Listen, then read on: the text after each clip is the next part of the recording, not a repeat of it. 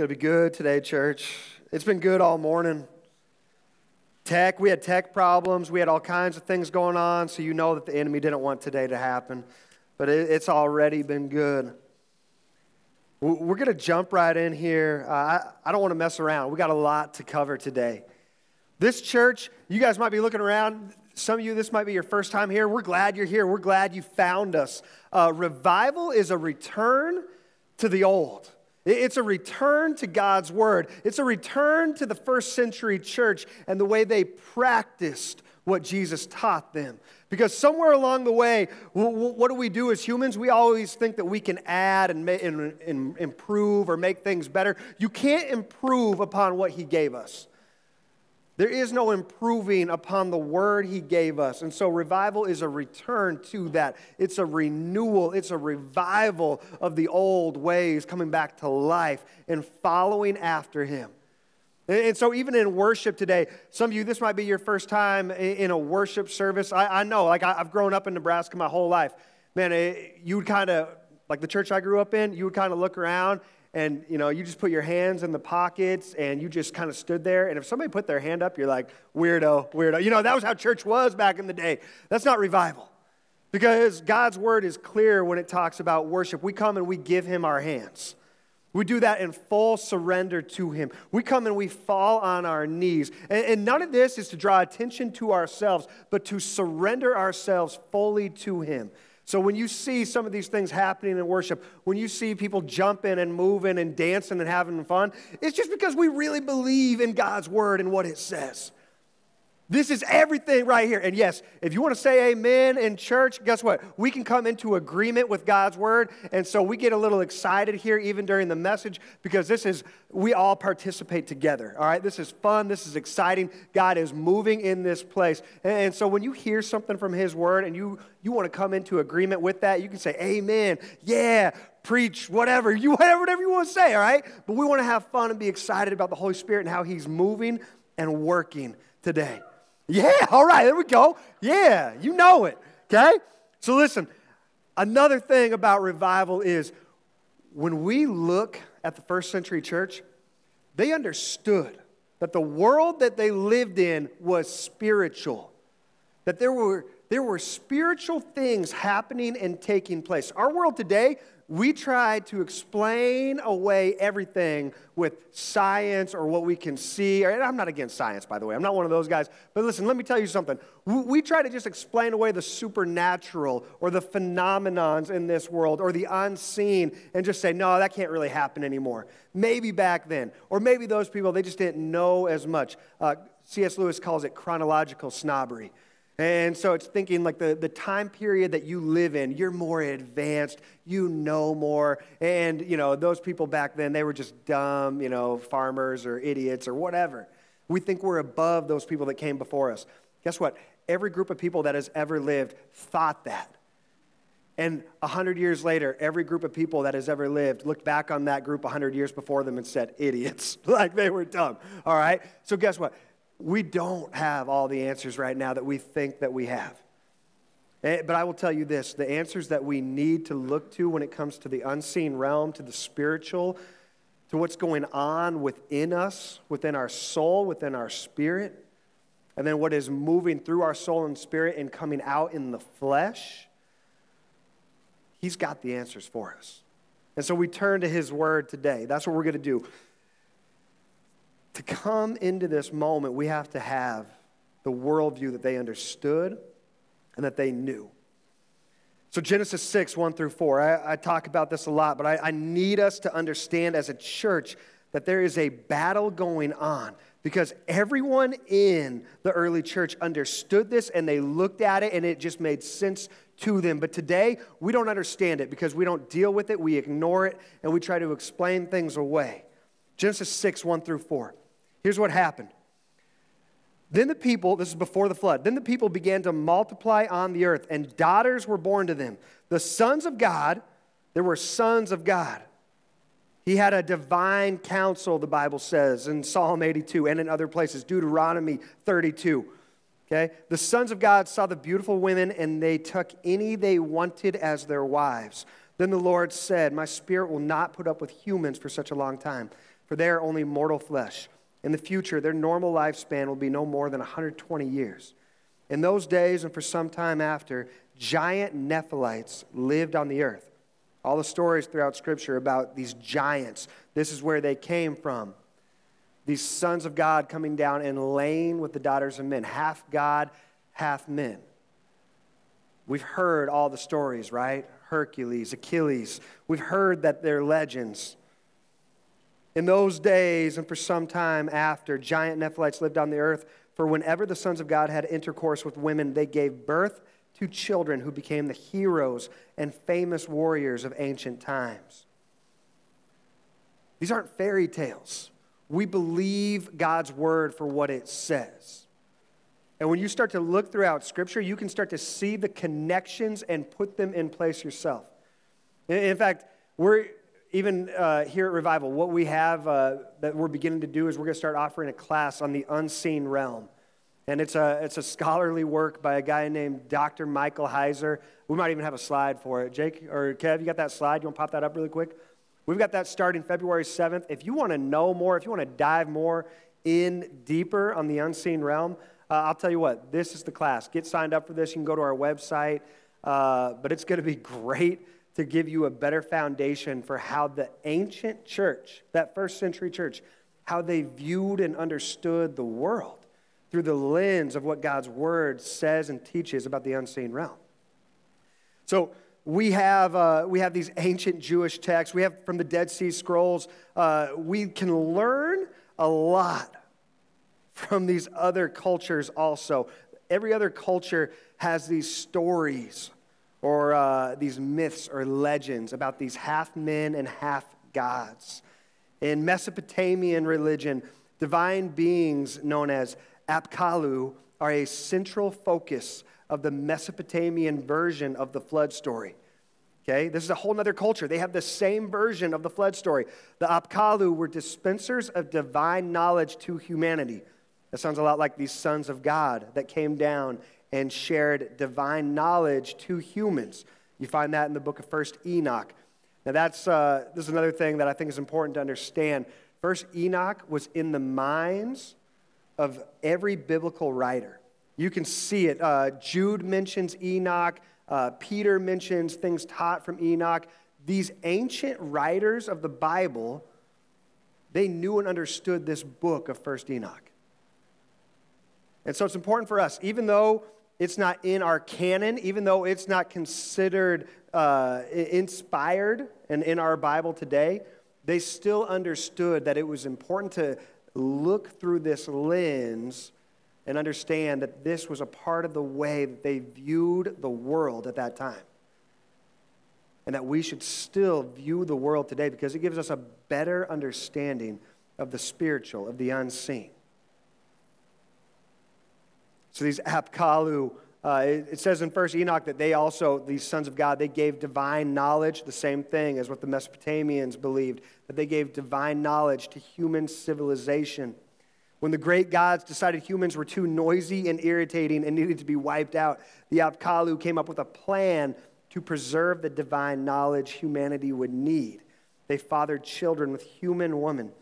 Sure enough, the plan worked as the quasi-divine humans who survived the flood, also known as the Apkallu, rebuilt civilization. They were the mighty ones whose wisdom and exploits led to the greatness of cities like Babylon.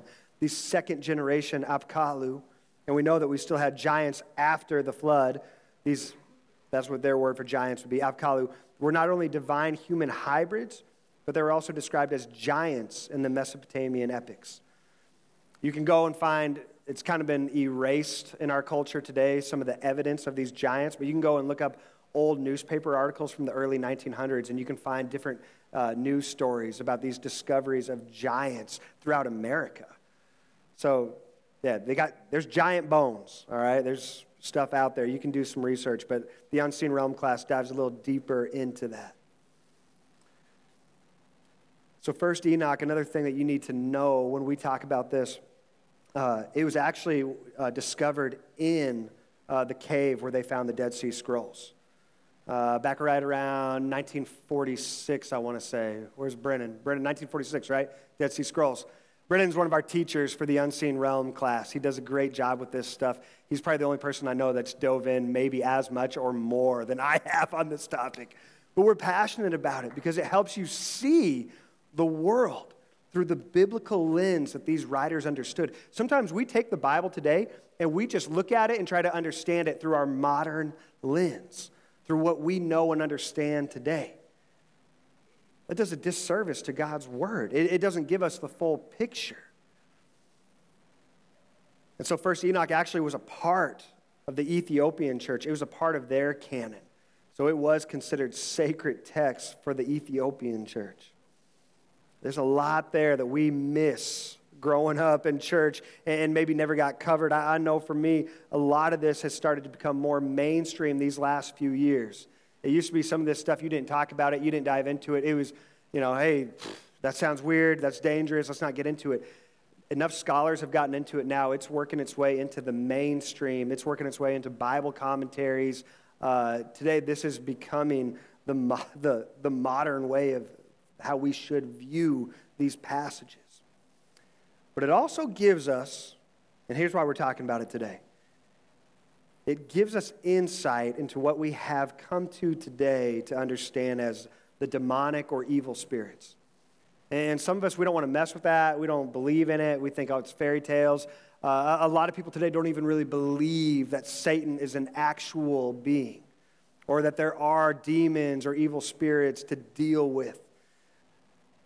In Enoch, it talks about, let's see here, 1 Enoch chapter 15.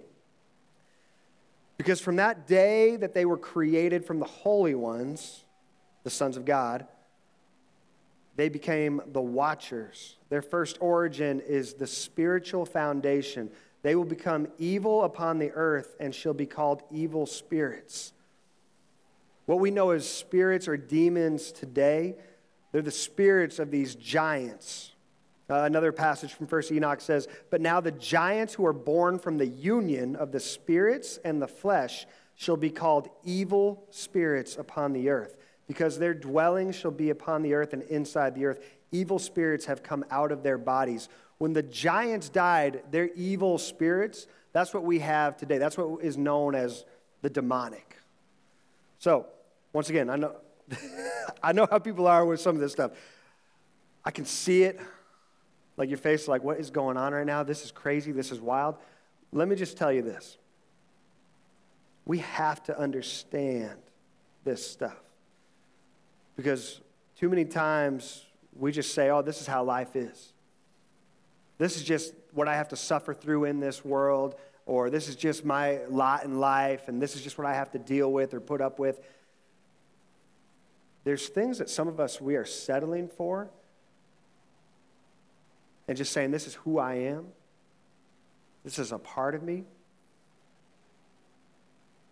That if we were alive during the time of Jesus, we would find out that there would have been a demonic reason, a demonic thing at work, a demonic force at work in our lives, and that there could be freedom from it. We don't have to settle with it. We don't have to live with it. There is freedom from the demonic.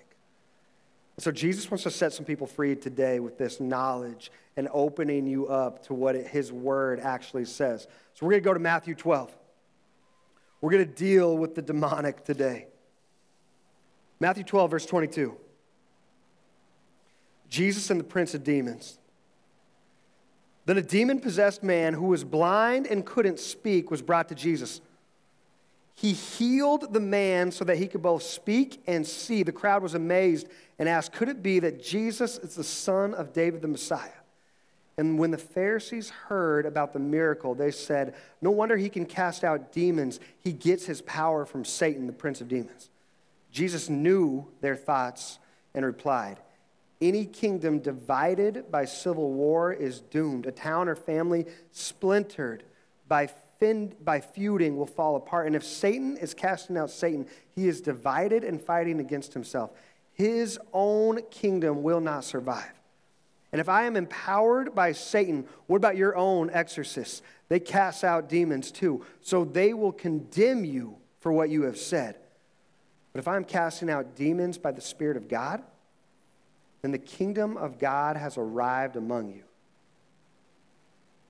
For who is powerful enough to enter the house of a strong man like Satan and plunder his goods?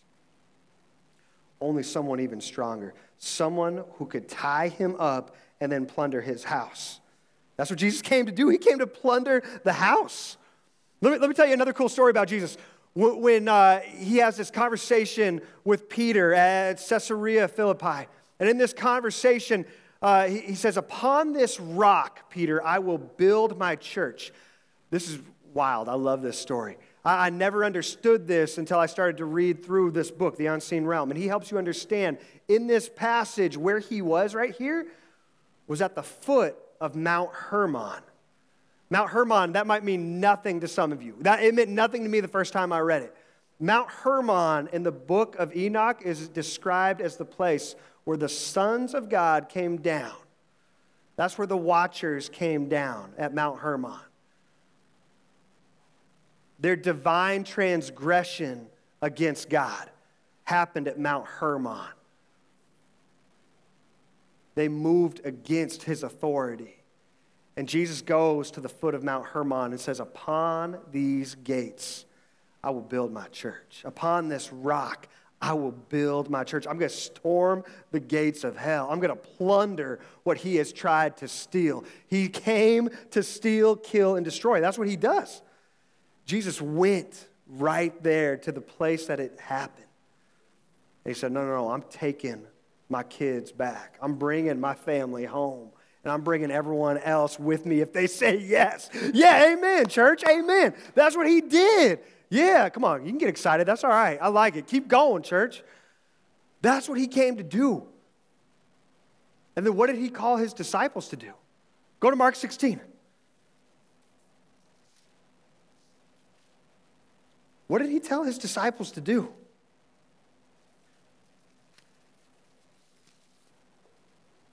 Mark 16, verse 17. These miraculous signs will accompany those who believe. They will cast out demons in my name.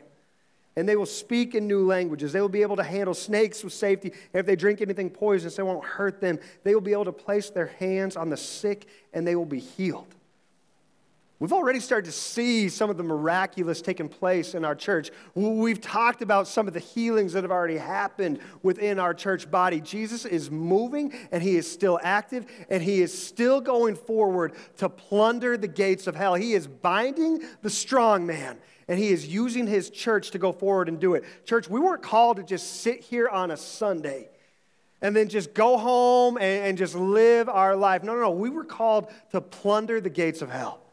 To go forward by faith. And some of us in here, this sounds weird and crazy and wild, and he wants to stir your faith up right now for the unseen realm. He wants you to understand that the unseen realm, what happens there is more real than anything we can see, taste, or feel in this world. This is what we're chasing after. We're chasing after souls. We're chasing after the lives of those whose eternity is in the crosshairs of the enemy. And he's called us to go and set the captives free. But we can't set anyone free until we've been freed ourselves.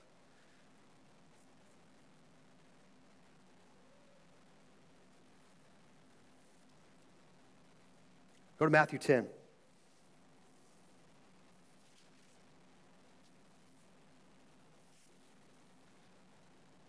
Matthew 10, verse 1. Jesus called his 12 disciples together, and he gave them authority. He gave his disciples authority.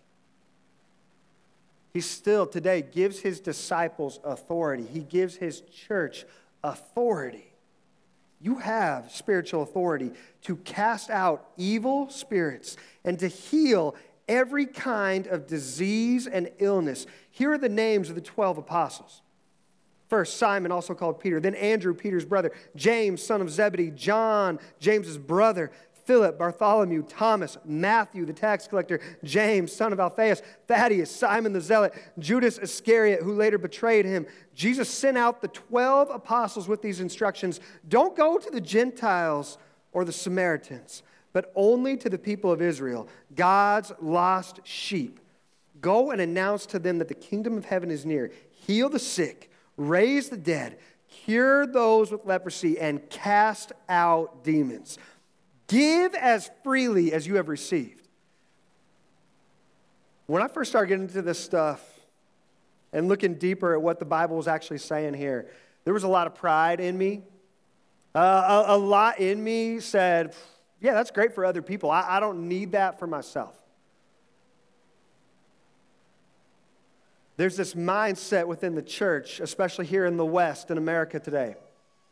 There's this mindset that we believe that once we've given our lives to Jesus, because I believe there's a lot of those people in here today, that you have given your life to Jesus. You've made that confession of faith. You've said He is Lord and Savior. And we believe that's it. You know, we've received the Holy Spirit. Demons can't touch us. Your spirit has been saved. But your soul, where your mind resides, and your flesh are being sanctified. You are in the process of being saved. All of us. That's what we're going through here. So yes, you have been saved. You have been set apart. But that does not mean that the enemy cannot come after you, that the enemy cannot attack you, that the enemy cannot try to get a place or a foothold in your life. Paul tells us that in Ephesians. He says, don't let the enemy have even a foothold in your life. Don't give him a place. Some of us, we leave the doors wide open. And we let the enemy come in and make a place, and we let him get comfortable in our lives. But we don't acknowledge him as the enemy. We just say, oh, that's just who I am. You know, that's just my struggle. You know, that's just, you know, I kind of do that every now and then. I kind of just mess around. That's just, or we just say, oh, that's my identity. That you know, I need that. I can't let go of that. I can't displace that over here. And there's things that we just get comfortable with, but they are the work of demons in our lives. And we have bought the lie and we have made it our own. The lies of the enemy we take, that they whisper to us, and we capture them and we begin to believe them and identify with them. That's what the enemy does. He can't read your thoughts, he can't read your mind, but he can whisper to you. And there are thoughts that will come to you sometimes and you'll believe that they're your own. And you'll begin to take them and own them and identify with them and say, that's who I am. That's how it's always going to be.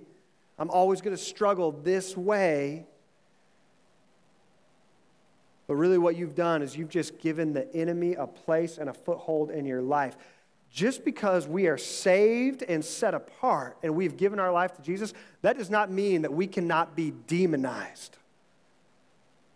Too many people get caught up in these words of, you know, possession or oppression.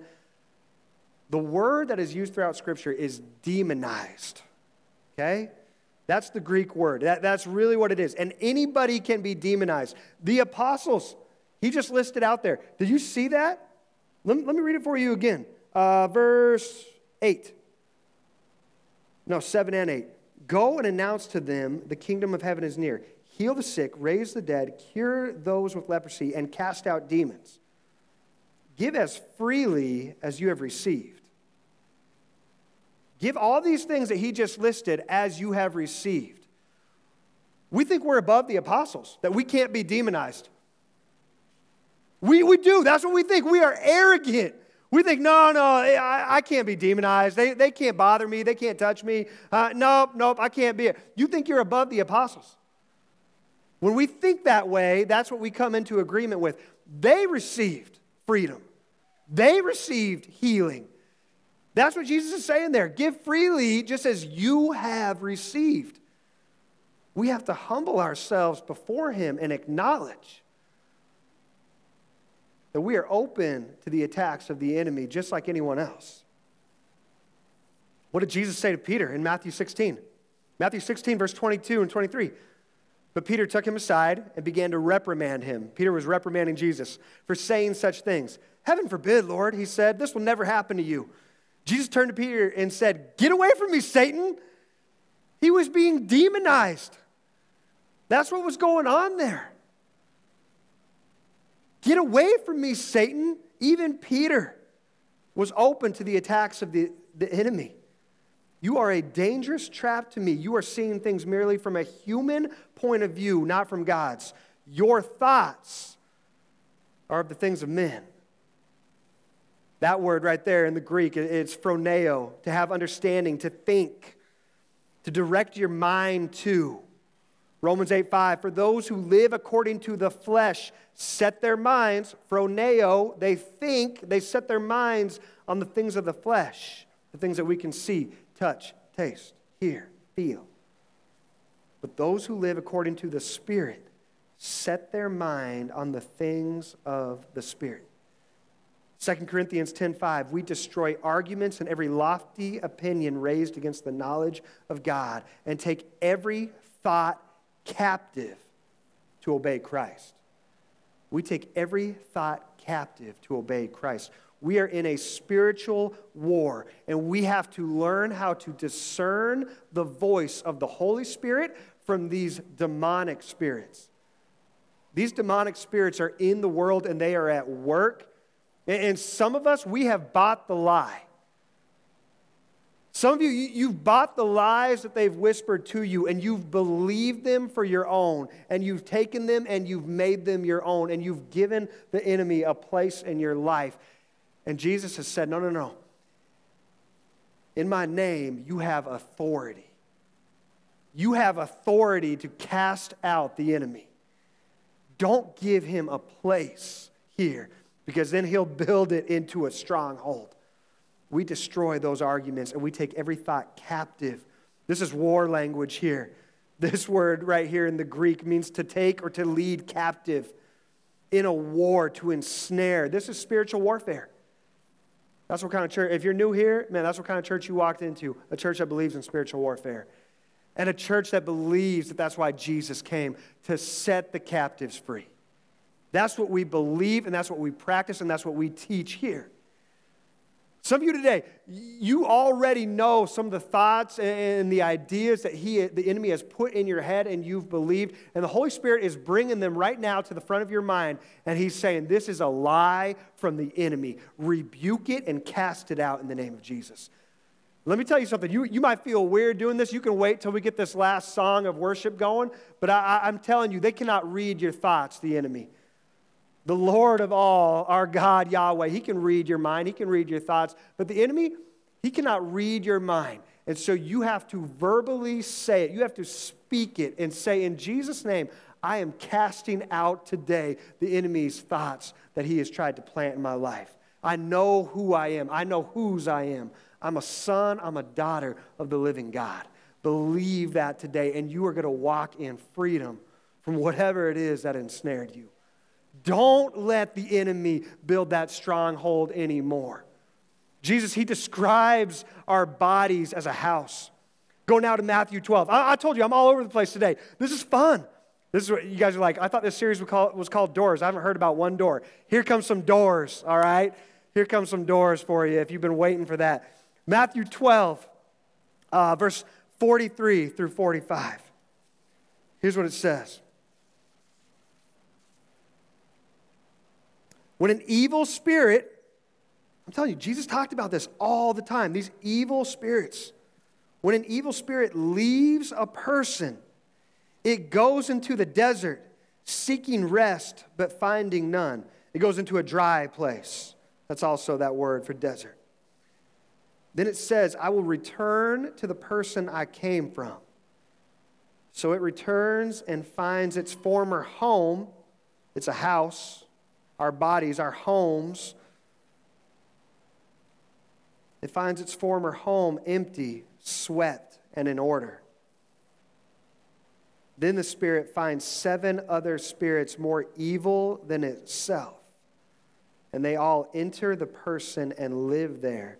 And so that person is worse off than before. That will be the experience of this evil generation. Our bodies are homes. We're temples of the Holy Spirit who lives inside of us. But sometimes what we do is we've invited Jesus into our lives, and we've said, here, you can have this room right here. This is the room I use on Sundays. Okay, I love this room on Sundays, but I only use it on Sundays. Monday through Saturday, I close that door. I lock it because I got stuff to do. I got people to hang out with. I got places to go. I got things I want to do, and I got to keep that door closed because he can't hear what's going on Monday through Saturday. And then we leave these doors open for the enemy to come in and have a place in our lives, to make a home within us.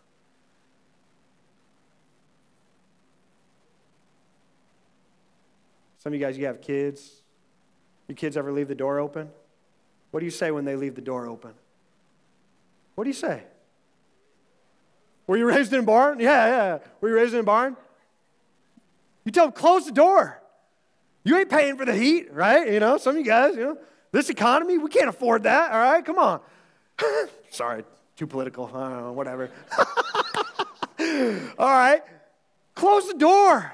Some of us, you've left doors open in your life, and he is saying today, all you got to do is close the door. Don't give the enemy access anymore. And I know that sounds easy, and for some of you, it's going to be easy.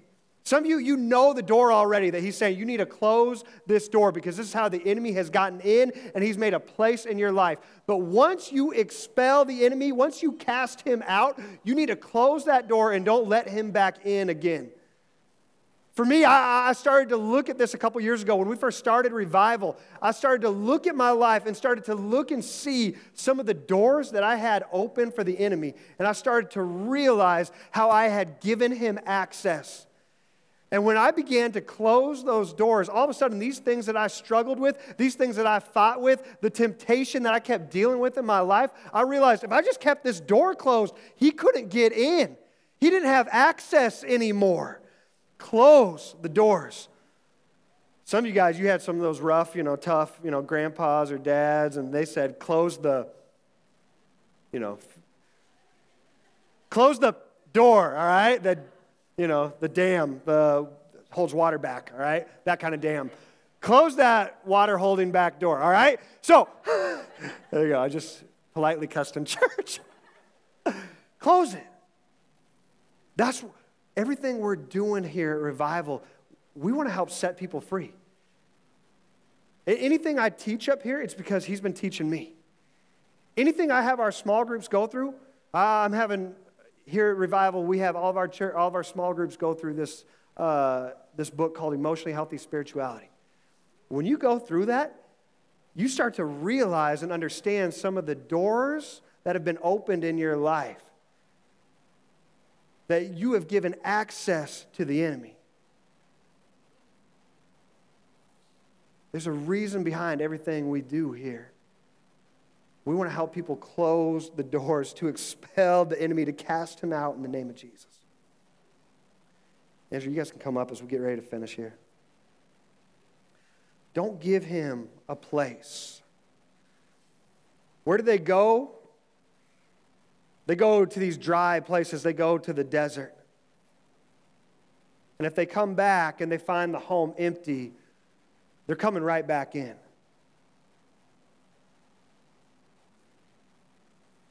Be filled with the Holy Spirit. Be filled with the Holy Spirit. Let the waters of living life run through you. When you give your life to Jesus and you're baptized in the water, you are filled with the Holy Spirit. Begin to listen and submit and surrender to his voice in your life. If you want to pray for a fresh filling of the Holy Spirit's presence in your life today, you can come find us up here. Come find me, come grab me, ask for that prayer.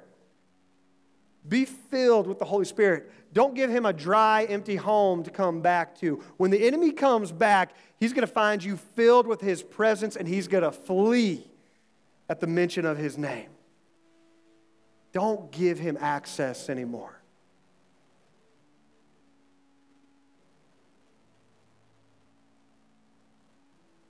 That's only about half my sermon.